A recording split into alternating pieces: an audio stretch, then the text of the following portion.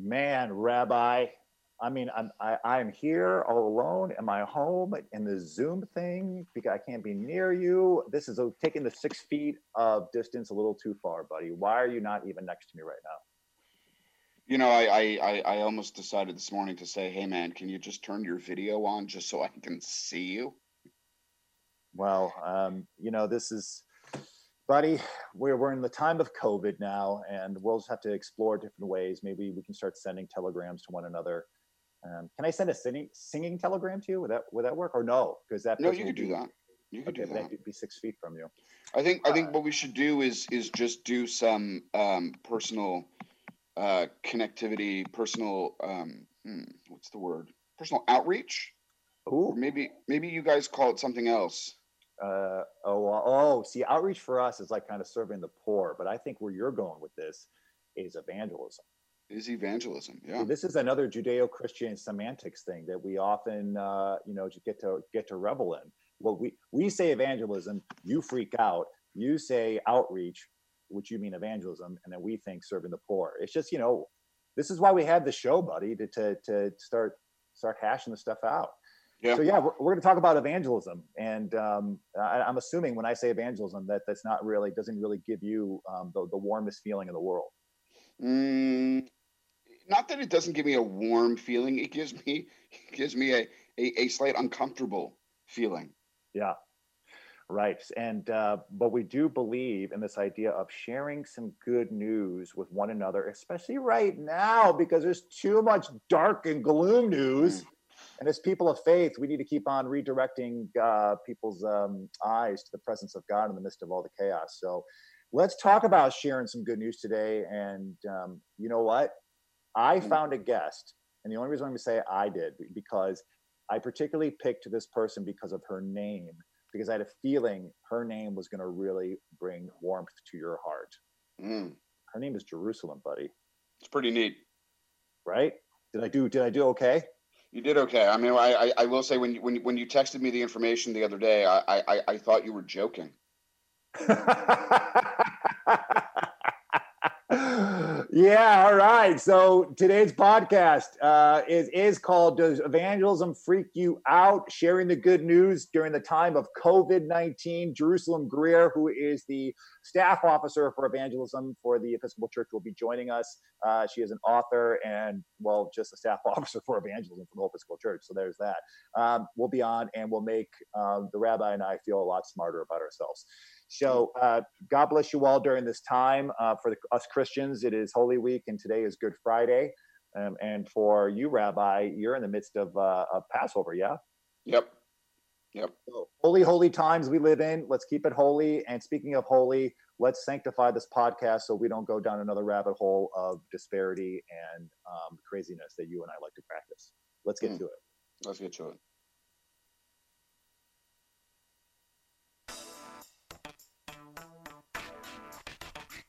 The opinions expressed on this program are those of the program hosts and their guests and are not necessarily those of WSTU, St. Mary's Episcopal Church, and Temple Beit Hayim. Products that may be mentioned are not necessarily intended as an endorsement. Any reproduction or retransmission of this broadcast is strictly prohibited. And now, WSTU presents a priest and a rabbi. Call in with questions and comments at 220-9788. 220-WSTU. Now, here's your host. All right.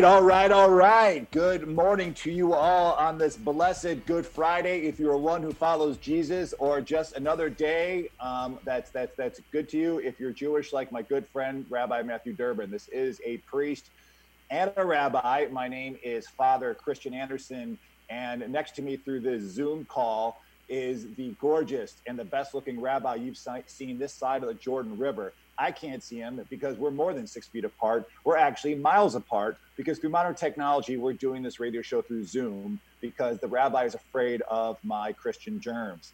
But in any event, it's good to have you all here. Rabbi, good morning. And look what modern technology allows us to do so your children don't have to be worried about getting my pathogens that I don't have.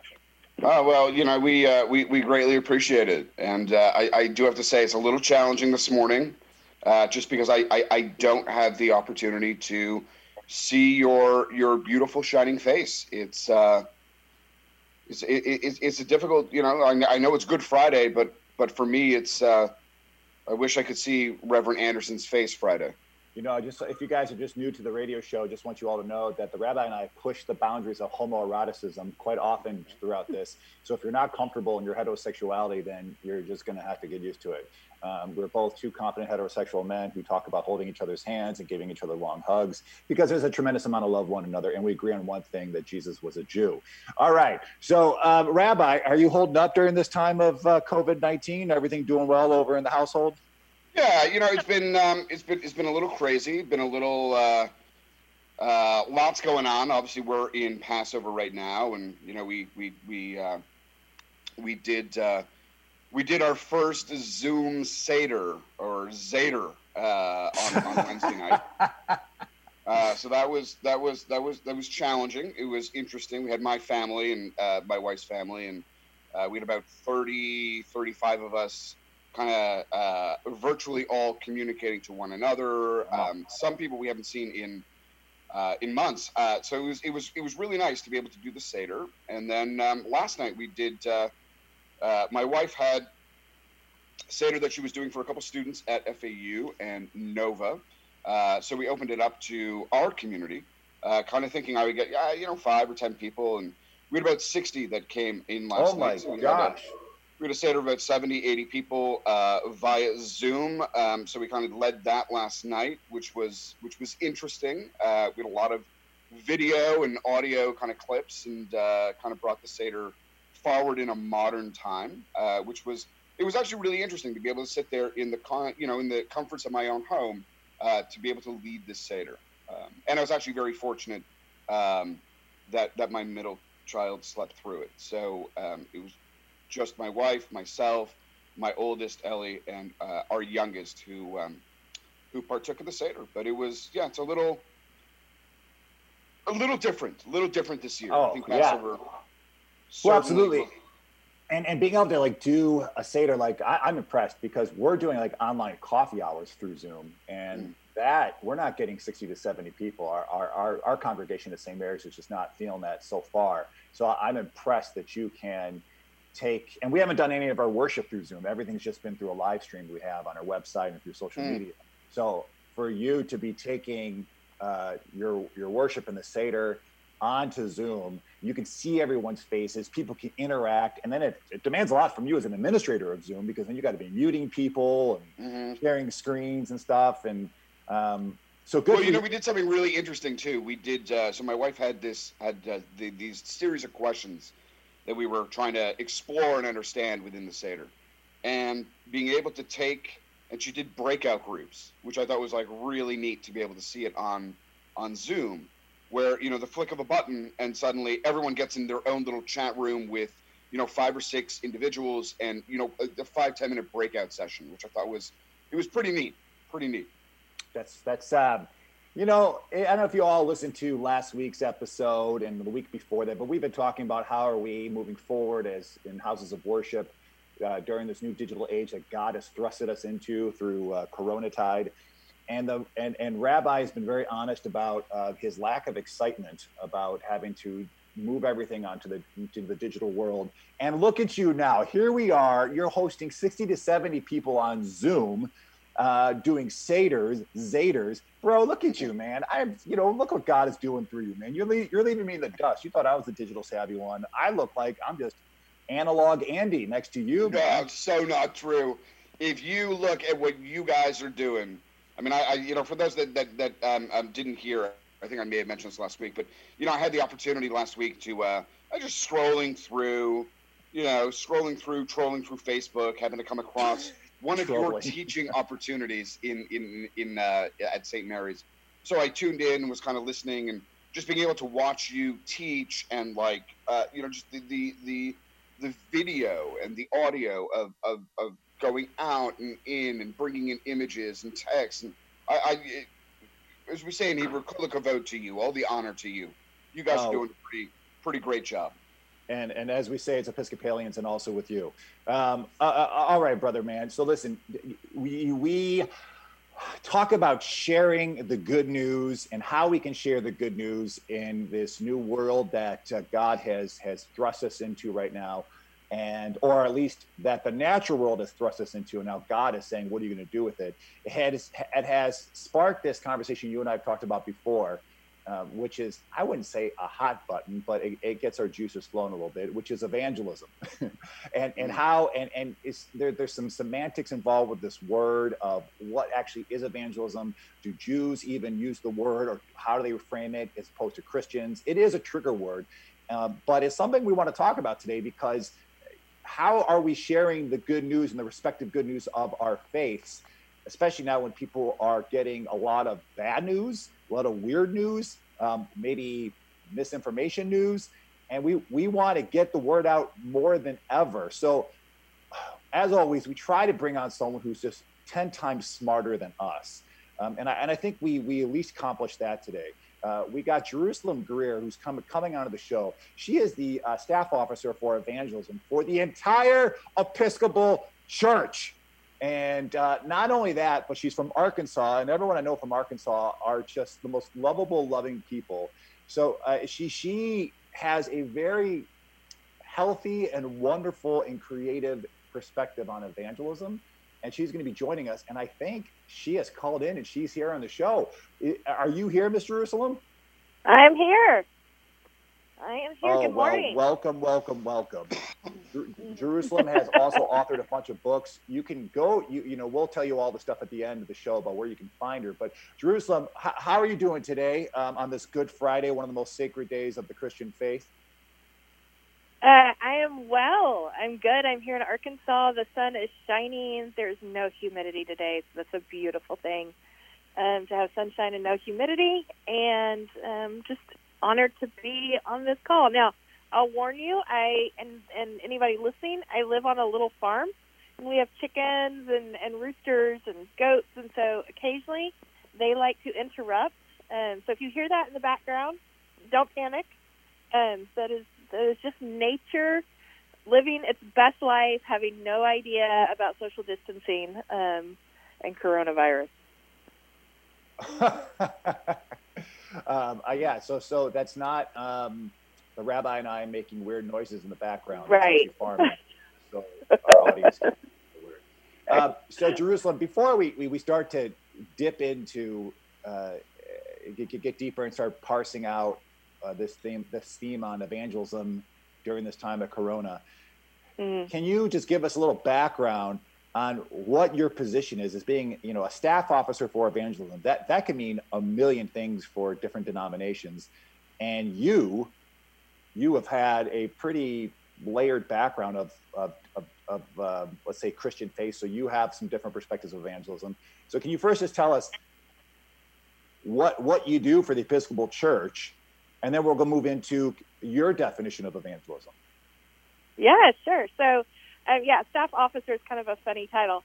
So I help kind of set the vision, help facilitate vision setting for what evangelism means in our time right now. And then I do a lot of traveling, speaking, training, and just really going out into our churches and our various areas where we call them dioceses, and to conventions and conferences and that sort of thing, and kind of breaking down assumptions about what evangelism is, helping people kind of reframe and take on this what we believe is a call in a new and a fresh way. And so curriculum writing, speaking, resource creation, event planning, you name it, I do it if it's in any way tied to evangelism. And so now put that in the reference for everyone to understand here. In the context of the Episcopal Church. Yeah. Why is that job? What are the challenges with a job like that in the Episcopal Church? Yeah, sure. So the reason it's a job is in the Episcopal Church, we have, our baptism is pretty central to our faith identity. And we have what's called the baptismal covenant, and it kind of lays out what we believe it means to really follow Jesus, to kind of live a Jesus-centric life. And one of the things that we promise to do in our baptismal vows and that we reaffirm every time we attend a baptism is that we say we will proclaim the good news of God in Christ through word and example. And so that, I mean, that's one of like our basic things that we kind of all, not just the clergy, you know, not just church leaders, but everybody promises to do. And so that's kind of my job to help us figure that out, because in the last 20 or 30 years or so, it's one of the things that maybe has gotten not as much attention on in that covenant. There's some other really beautiful things that we promise that have to do with the dignity of all people and striving for justice. And so we've done a ton of social justice work, frankly. We have fought a lot of things on the front lines as far as advocating for women clergy and LGBTQ rights, both within, the pulpit and with just in daily life, and a lot of other things, poor people's campaign sorts of things, poverty issues, injustices, racial issues. And so we've spent a lot of energy really living out those commands in our baptismal covenant, those promises. And evangelism, frankly, kind of fell to the side. I mean, it's really hard to do everything well at the same time. And our church kind of moved away from that a little bit, and also it kind of moved away in some ways from some Jesus-centric language because of really kind of some things that were going on in evangelical circles that were kind of giving evangelism a bad name. So we kind of just let that sit on the back burner for a while, and now we've been called forth back into that. Now that we kind of have, I mean, there's still going to be social justice issues forever, but we're doing that really well. And so now it's time to kind of make the connection about why we're even doing that. And the reason that we're doing it as Christians is because we believe that's what Jesus has called us to do. But I don't know, we just need to get better at making those connections, both for ourselves and for those out in the world who see what we're doing.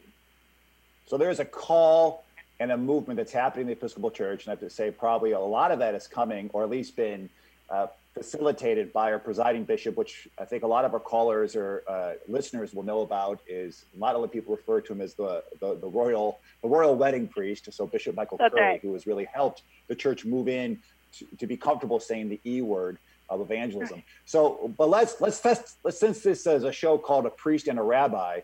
Right. It's okay for two Episcopalians right here to be talking about this. Let's turn to our rabbi and Rabbi Durbin. So when you hear two Christians talking about evangelism, what comes to your mind when you hear the word evangelism? What comes to my mind?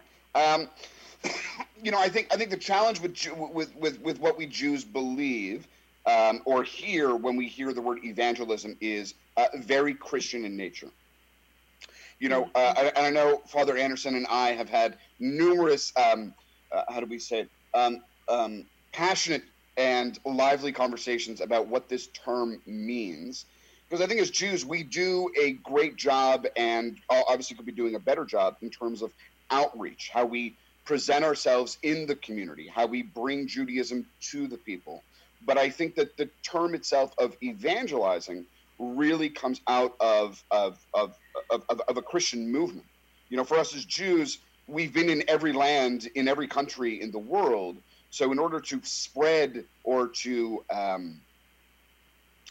bring people into the fold has never really been, from an evangelizing perspective, a Jewish notion. I want to go back on one thing, just as we start the conversation here, because I know when Father Anderson had said that he has this guest on, and I started reading about you, Jerusalem, and got really excited because I thought, wow, this is wonderful. I mean, there's an amazing a person who's invested in the church, and just great perspective. What struck me, as I'm sure probably struck many throughout the course of your life, is the choice of your name. What an amazing name, Jerusalem.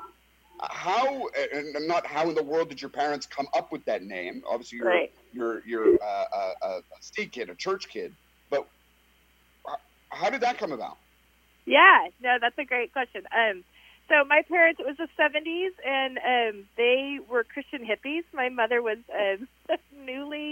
had newly become a Christian and had been raised in a Christian context, but never really identified herself personally as a Christian until she was actually right before she got pregnant with me. So I was the first, and they were hippies, and my dad was a Southern Baptist minister, and his name, being from the South, he had a great name, Johnny Joe Jackson Jr., so there were 4 J's, and my mom wanted to have 4 kids whose names all started with J, and they were all from the Bible, but she has always been kind of unique and doing her own thing, and so I'm the oldest, and then there's Joshua, then there's Jemima, and then there's Judea.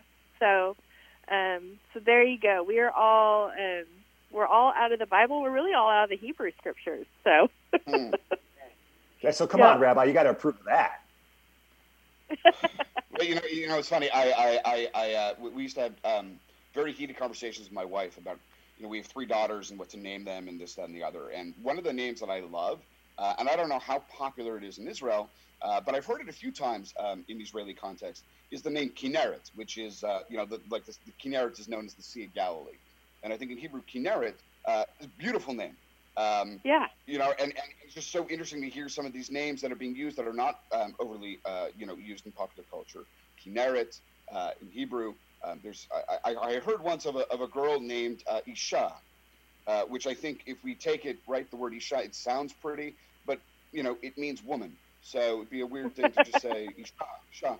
But it's amazing that your parents felt that obviously strong connection to our faith. It's Jerusalem. I want you to know that before this show started, the first thing that the rabbi said to me is, "Wait, can we talk about her name being Jerusalem?"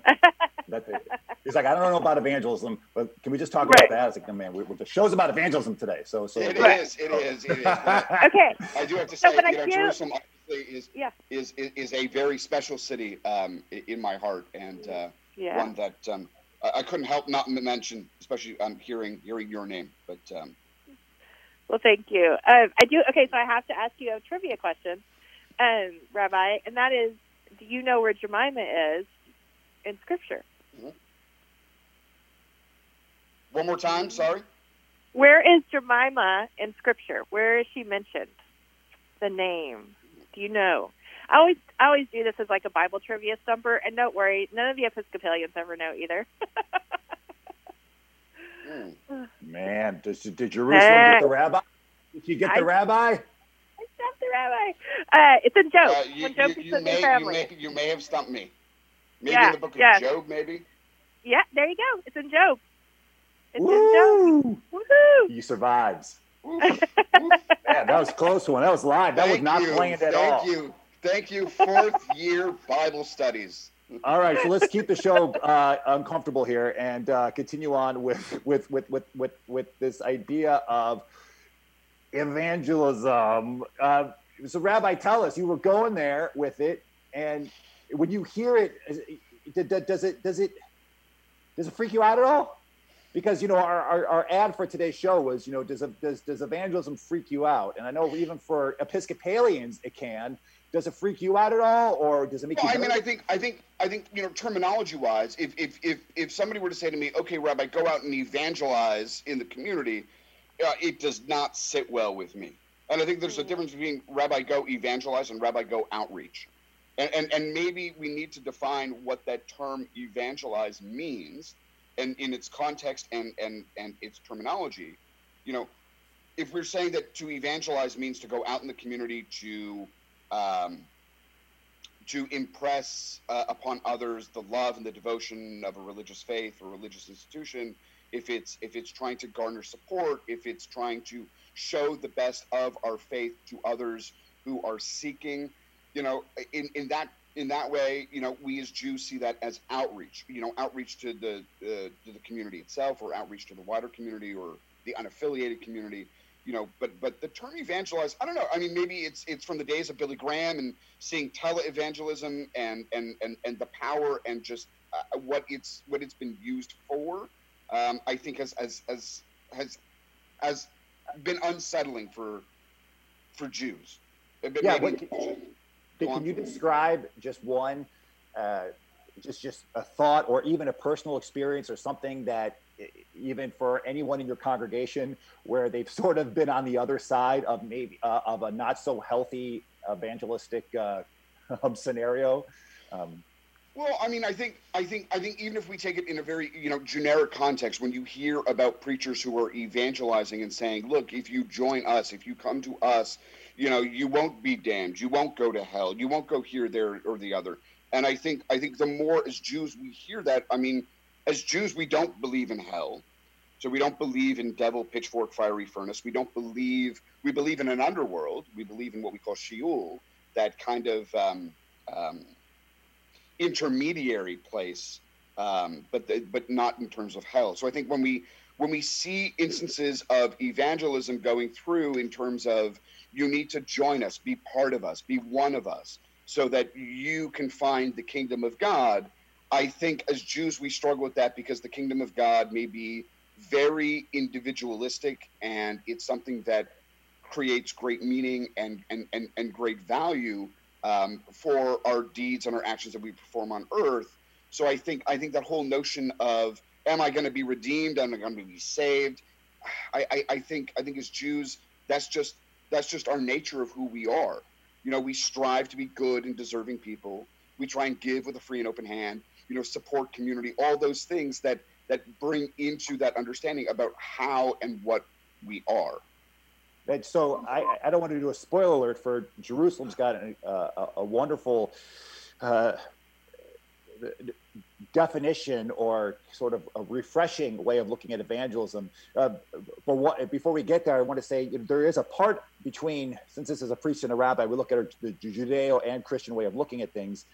And for Christians, there are literal biblical statements for us to go out, and I guess you could put the word evangelize over it, but to go and baptize those and to go out and make Christians, to bring people to the faith. So there is a fervor and a momentum that is there within the Christian scripture that says, go out and spread the good news, go out and bring people to Jesus, right? And some pretty direct verses about that. We don't have that really in the Hebrew scripture, and correct me if I'm wrong, Rabbi, of that adamant directive to say, go make more Jews, right? No, but I think part of it too is when you look at Christianity, especially, and again, please know that I am not the world's leading expert on Christianity, but when you look at Christianity itself, forms out of something else, garners support, and effectively, as the religion starts gaining membership and notoriety, I think that there is a push to spread that knowledge and spread that understanding. As Jews, because our story starts with the days of time, I think that there was really no need to evangelize because we were part of the community. Even if you look at the season we're in with Passover, right? We all came together. As we know, we left Egypt as we stand on the banks of Mount Sinai, that there are 600,000 men. Well, with women and children, you're talking about 1.5 million, 2 million of a nation. There was really no need, for we all were part of one collective community under God as one people. So I don't think that there was a need to evangelize or to bring that in because we already were there. Right. All right. We're going to go to break. And when we come back, Jerusalem is going to break down another way of looking at evangelism, or sort of a refreshing look at it. And we're very excited about that. So stick around. We're here on A Priest and a Rabbi. You can also catch us on the podcast if you've just tuned in. Stay safe out there, and we'll see you in just a minute.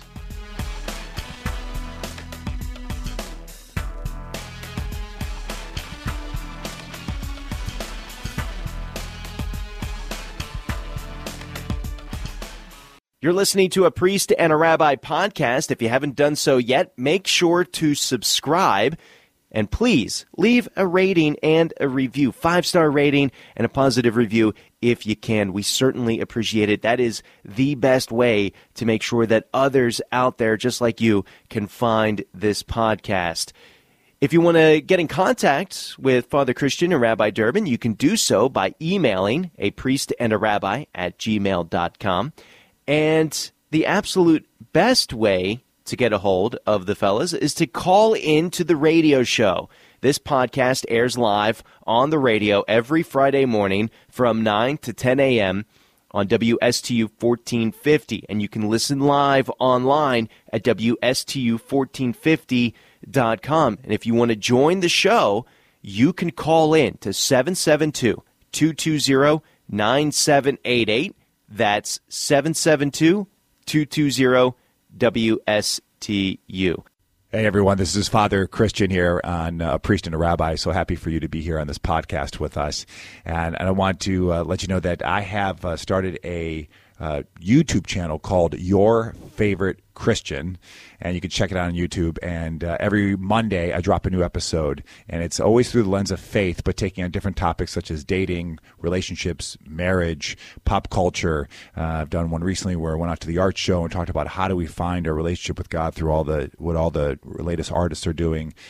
Last week was what do women really want in a man, and interviewing different people to be a part of that. So please check that out on YouTube. Subscribe, like, share, put on the notifications so you get that every Monday.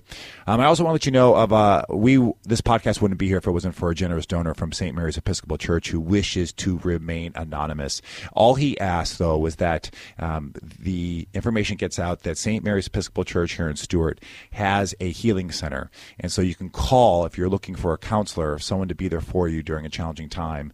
And you can call the church at 772-287-3244. We also have a group of Stephen ministers who have been trained over 50 hours of training to be with you and walk with you during a time of crisis. They are not counselors. They are trained just to be more of the presence of Christ and walk with you during a time of crisis, whether it's a good crisis of having, oh my gosh, my daughter's about to get married, or if there's something a little bit heavier.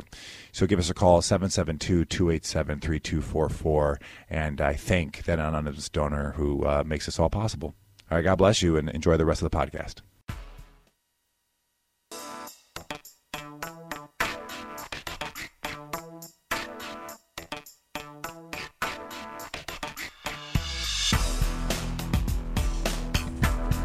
Well, welcome back to part 2 of A Priest and a Rabbi. This is Father Christian Anderson from St. Mary's Episcopal Church here in Stewart, Florida on the beautiful Treasure Coast.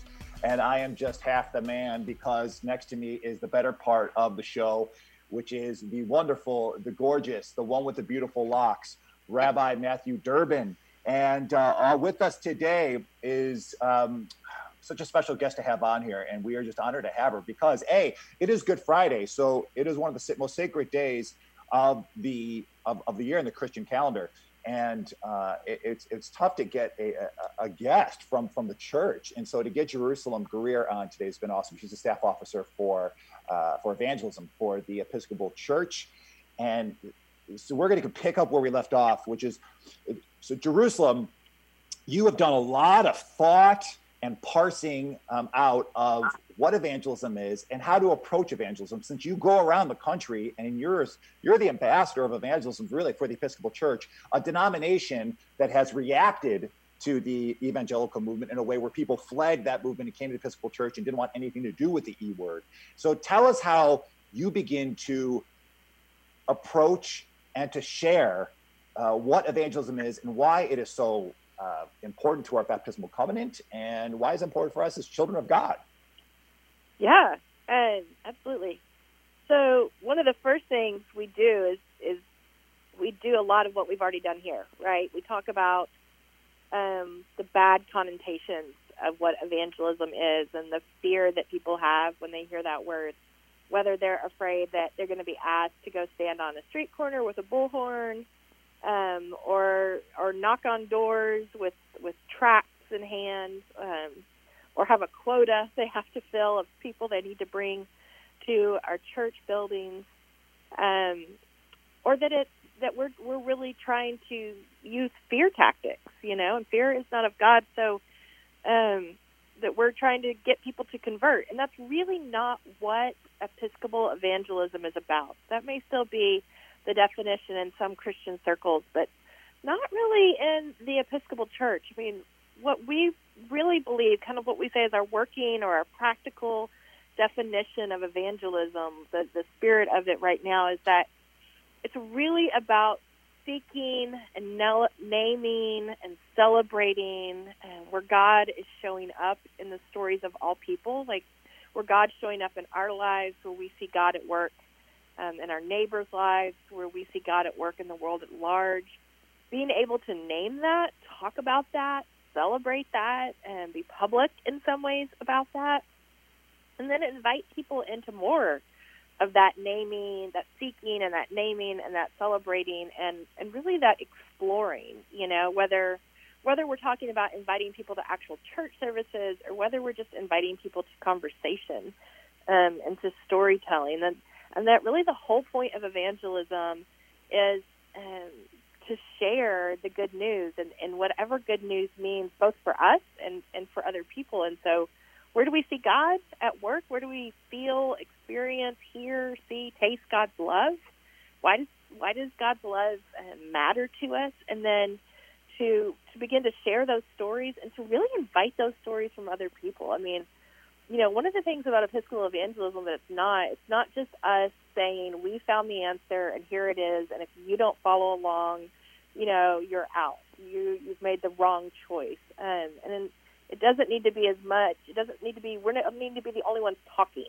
It really needs to be centered around invitation and inviting stories of other people and discovering together where God's at work, learning to see things through each other's eyes, and then really naming and celebrating that. What's beautiful of what you're saying that I don't hear a lot about evangelism. And I went to an evangelical seminary, and I loved my time there. So and I consider myself an evangelical Episcopalian, so a small e on that evangelical. But what I hear from you, and Rabbi, you tell me if you hear it differently, what Jerusalem is talking about is saying, I want you to share your story of God, as opposed to a lot of times in evangelism is, let me tell you about the story of God so you can change and you can come join this movement and your life will be a lot better for it, because you might be a little lost, but now you can be found through Jesus, as opposed to, wait a minute, I just really care about you. This is what I'm hearing from Jerusalem. Yeah. I really care about you. And I'm really excited about this idea of knowing more about God. And so I'm curious about where you see God, and I don't have strings attached. I just want to share in that. And so you tell me about where you're seeing God, because this conversation is beautiful and exciting. And this is where I feel like the Spirit is moving us. So it's all about the other person. We're often, and we hear this in pop Christian music sometimes, it's very I-centric. It's very about, let me tell you about the word and about God. Am I right here on this with an overall feel with what you're talking about? Yeah, absolutely. I mean, I think, again, it's not that we have the answer. I mean, we want to get away from that because we don't know what God is doing in each person, right? And how God is moving. And in our vernacular, we'd say how the Holy Spirit is moving in the lives of different people. And if we believe that we're all uniquely created, then it just stands to reason that we all have unique experiences of God's love, and that we all feel love and experience love in different ways. I mean, whole books are written about that, right? Like love languages and those sorts of things. So instead of us coming and saying we have found the only, way, and again, that conversion thing, we're not trying to convert people to our way of thinking or even believing, but instead we really believe in the concept of good news, and that everyone needs to hear good news and experience good news in their life, and that deeply, at the end of the day, what everyone needs to know is that they are beloved just as they are, and that's ultimately the good news, that they are loved by God just as they are, and that when we begin to share our stories, when we begin to invite people to tell their stories, when we share our stories, not our belief system or 5 points or whatever, but really share our stories, that we begin to feel ourselves more loved, that we begin to be connected to that love, and that's really what changes us, and that's what changes people. And if they want to go deeper with us into, the Episcopal tradition, then we're happy to go along with them and walk next to them while they do that. But we're not trying to like lasso anybody and drag them in, right? Well, let me ask you a question, and I don't know if so. So I'm going to channel some of my evangelical brothers and sisters, and there's a part of me too who feels like there is a certain point, and I've responded to the altar calls, in my life. I've responded to 3 of them, but I have to say they were very powerful moments, transformative moments, and for me, where it was basically someone saying, you need to now step forward and accept Jesus Christ as your personal Lord and Savior. You need to step up in front of the community and say, amen. And we have done a lot with our own Episcopal youth, where we've done these short-term missions, and they've been moved and by the work of the Spirit. But there has also been these times when we've taken them to these Baptist-based camps, where the camp culminates in the big altar call. And I will say that our kids have their as the term is, their heart was wrecked by God, because there was a point in the camp where they said, if they take you through the whole salvific story of Jesus on the cross, and it gets really bloody, and then say, stand up if you want to accept. So that is kind of pushing against everything that we're talking about here, because they are saying, do you want to get in where you fit in? Do you want to come join us? But I have to say, for our youth, though, they did say that moment did change my life. So I'm wondering if in the church, if we do miss some of that, by kind of backing off and making it more like, let's share in where you see God. But does there come a point where you do need to say, but are you willing to take the step? Are you willing to go in? And this is the reason why, for redemption, for salvation. Yeah, well, I think in our tradition, in the Episcopal tradition, and the way, our things work, I think that ideally that's what confirmation is, right? And then that's what the confirmation process is supposed to offer. Whether or not that is what's happening church-wide, there's so many. The Episcopal Church, the thing I have learned about the Episcopal Church traveling all over is it is extremely wide. And you are, it just is. Kind of part of the thing, I came out of the Southern Baptist world, and there's a very lockstep mentality of these are the things that you have to believe in order to call yourself a Christian. And you are failing if you don't. And we're really not, that is not an Episcopal, that's not an Anglican theology. And so, or way of moving through the world. So, I really try to stay away from bashing other traditions, and I might not agree with what everyone's doing or their methods, but ultimately I feel like in our tradition and in our theology that what we are called to do really looks much broader than maybe some other traditions, and that people that they're going to find their call to God in that's ministering to a certain group of people. We don't even say that we believe everyone should be Episcopalian, right? Right. Yeah. So it's pretty wide, and I, in a perfect world, our confirmation is providing that. Our baptismal renewal services are providing that. People are doing catechumenate, and it's providing those opportunities. Is that happening everywhere? No. Would I love to see that? Yes. So it's also. There's a lot there to unpack, but I think ultimately that's where we're at. Right. No, I gotcha. All right. So I got to ask this. The rabbi and I have talked a lot about how do our current events change the face of how we approach worship, how we approach pastoral care, how we approach building community, all these things that the synagogue and the church is known for. And how do you see now in this time of COVID, what is God up to and maybe challenging our just how we perceive and understand religion, how we perceive and understand houses of worship, and just being a spiritual community. Where do you see the opportunity? I know we're all well aware of the doom and gloom, right? So I don't think we have to go over that. But for your sake, where do you see this, just the opportunity and the hope? Because you're a pretty optimistic gal and a very creative one. Where do you see the new life coming? Yeah, so that's a great question. One of the things that I want to say, and I think this leads into this answer, is that, you know, for us, for Episcopalians, the one thing we need to say is that if we're not trying to just convert people to being Episcopalians, or we're not trying to save people from hell, that's not kind of our evangelistic mindset. You know, then you have to ask, well, why? Why do we even believe in evangelism? What's the purpose of evangelism for us? And for us, you know, we really believe that how the lens through which we see and the way that we experience and understand how God's at work in the world offers love, and offers love specifically in kind of three fundamental ways. And that one of the ways it offers God's love is freedom, and that's a lot of that social justice stuff, right? We're fighting for freedom for lots of different things. The other is transformation. So just everyone wants to keep growing. Like, everyone knows that, and it has that inner desire, you know, to grow and to experience life more fully and more abundantly, and to be whole. And then the third one is belonging.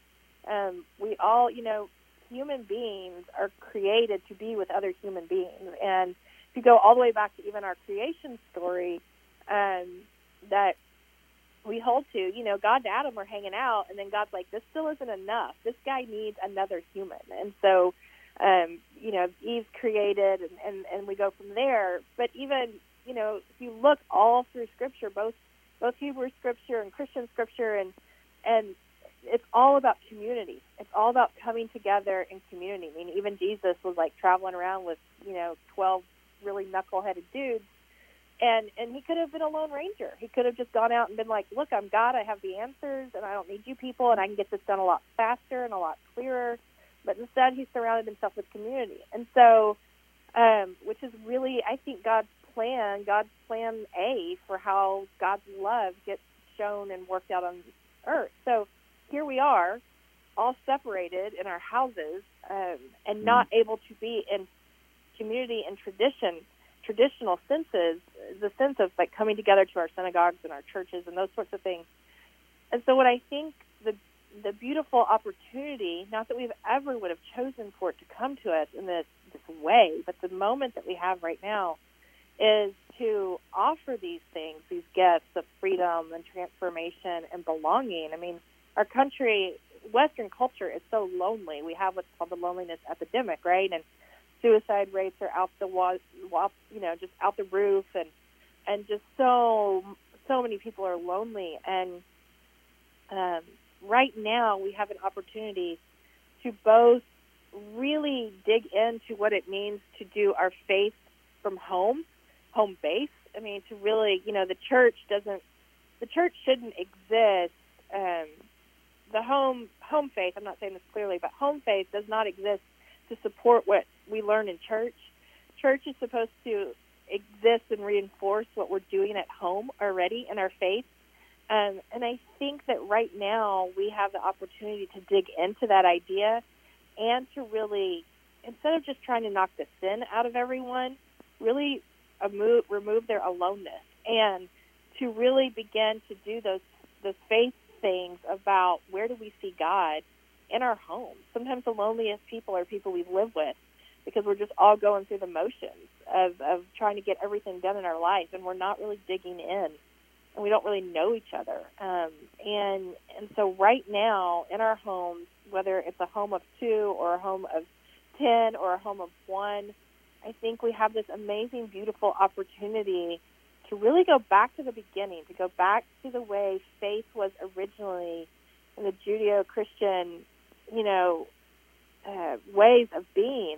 Faith really began at home, and I think we have a moment to do that and to work on creating belonging and transformation and freedom within our homes. And even if you live alone, to use this technology, to use Zoom, not just to like consume a service, like not just to go and watch a service, which is a great thing to be able to do, but to have those conversations, to get on FaceTime, to get on Zoom, to look at each other and to say, okay, I've had a hard day.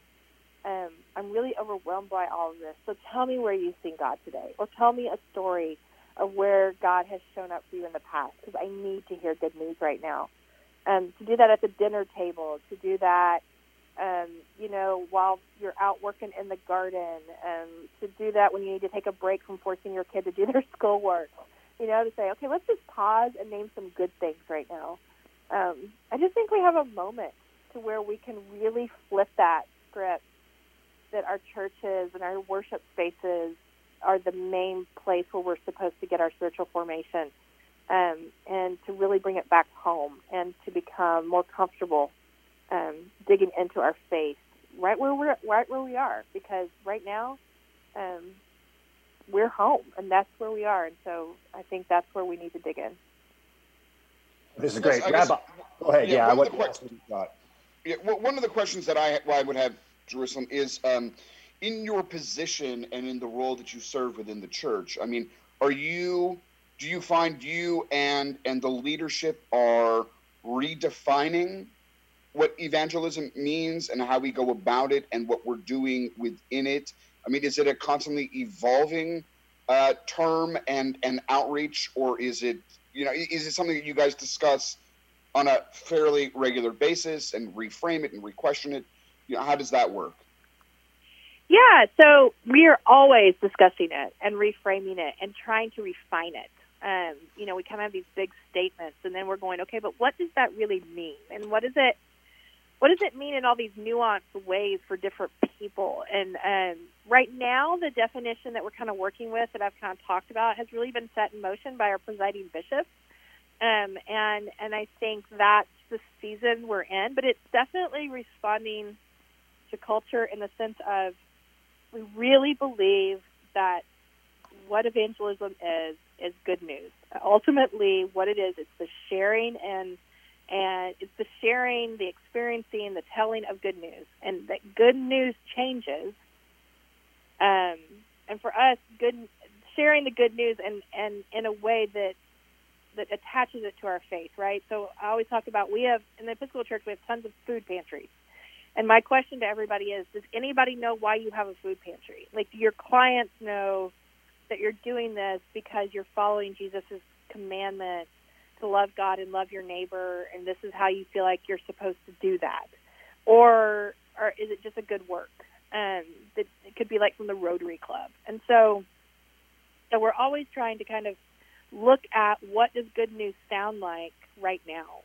And I think that changes from time to time. I mean, I think what good news sounds like during a time of COVID is a little different than what, good news sounded like even 3 months ago for a lot of people. And so we're always kind of re-examining that, re-looking at it through the lens of, what is it right now? What does good news sound like right now, and how can we share that better?